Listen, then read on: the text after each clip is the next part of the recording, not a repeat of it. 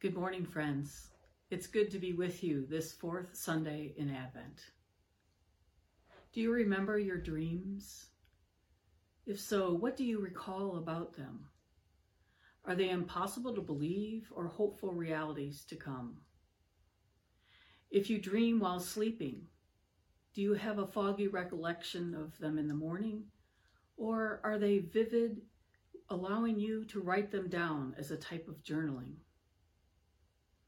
Perhaps your dreams come to you during the day as in the form of hopes for your life.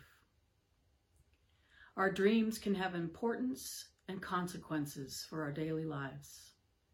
They certainly did for those who dreamed in the text today.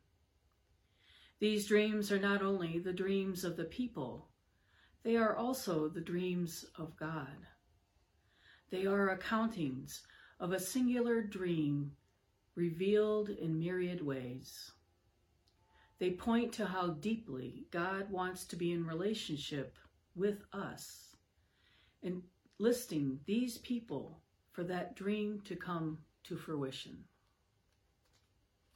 Friends, the gospel truth is, we too are all part of God's dream for the kingdom come. When we say yes to God's dream, there is no limit to the possibilities. When we take a look at the people involved in these dreams, we discover they are very much like us. They make mistakes. They don't see themselves as worthy. They don't fit societal norms for the roles for which they play. They sound like you and me. When we learn from the prophet Nathan, he gives ill advice to David in verse 3, saying, "Go, do all that you have in mind, for the Lord is with you." But when Nathan receives the prophecy, we hear God recalling David's past and how God brought David up from the pasture, from following the sheep to be prince over God's people, Israel. God assures David that he will reap as a result of God's blessing, the privilege of continuing to carry on the covenant between God and Abraham and Sarah, their descendants numbering more than the stars. Then Mary, a mere child by our standards, is visited by the angel Gabriel and is told she will become pregnant by Holy Spirit with the Son of God. Can you imagine that? What incredible blessings they have been given.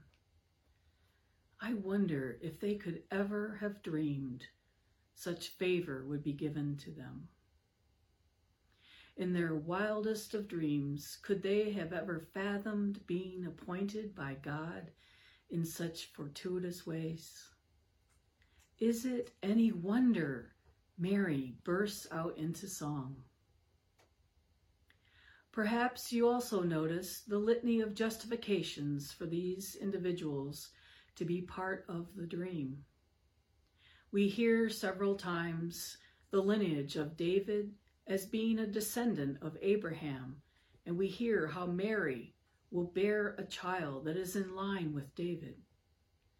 All this to assure the readers, you and I, past and present, there is validity in the events about to take place. God, through the dreamers and angels, gives quite a resume for David to be king, and for Mary to be the mother of Jesus, Son of God.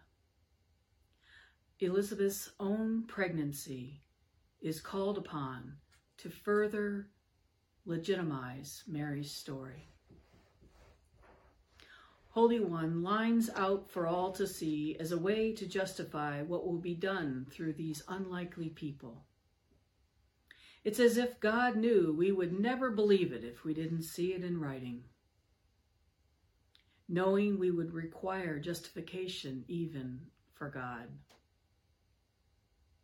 How often do we discount certain people in society because we doubt their validity to be there or to simply be? Consider this. We might assume that because of an increase in reliance upon local food pantries, that some people are not doing enough to provide for their families. We don't consider that these folks might have lost their job because of the pandemic or because medical bills have piled up. Often, presumptions are made about people of color that they are not well educated, and because of that, they don't get a chance at an interview, let alone the job. Similarly, society requires significant documentation to substantiate a person's legitimacy, value, or worth. We place emphasis on a person's zip code before we deem them acceptable. Expecting people to meet a certain set of criteria and standards, rather than being curious-minded to understand who they are and what they might bring to the table, if invited. When we place such emphasis on these kind of criteria, it is limiting, and we miss out on the beautiful tapestry that God intends for this world. This is not God's desire, and we know that because God is love, and love does not exclude anyone. Love does not need justification or lengthy lineage in order to prove who we are or to validate our importance and role in the realm of God. We are all the least of these at some time in our lives, and even still, we are enough. We are fearfully and wonderfully made, accepted just as we are with no further criteria necessary. Advent is the time of building up and bringing in the light that is Emmanuel, God with us. The 4 names often given to each week are hope, peace, joy, and love. Last week was joy, often referred to as Refreshment Sunday. It's as if to sing a collective ah. Dutch Catholic priest and author Henry Nouwen wrote this about joy, saying, quote, "Joy is hidden in compassion, a solidarity in weakness, which is sharing our humanity with others," end quote. Nouwen further suggests we come to understanding ourselves and one another better in the sorrows and the challenges of our lives. That there is a sense of relief or joy in our coming together in the vulnerability of our humanness. I wonder if Mary didn't fully experience the joy of her circumstances until she first shared it with her relative Elizabeth. We know that Mary willingly and open-heartedly received the prophecy by the angel Gabriel. However, the text stops short of informing us that Mary went with haste in verse 39 to visit Elizabeth. And this is where and when we hear Mary's song. She is overcome with joy. This joy, without question, is a result of the blessing she has had bestowed upon her. But it is Elizabeth's joy as well. Here are 2 very unlikely women sharing in very unlikely circumstances.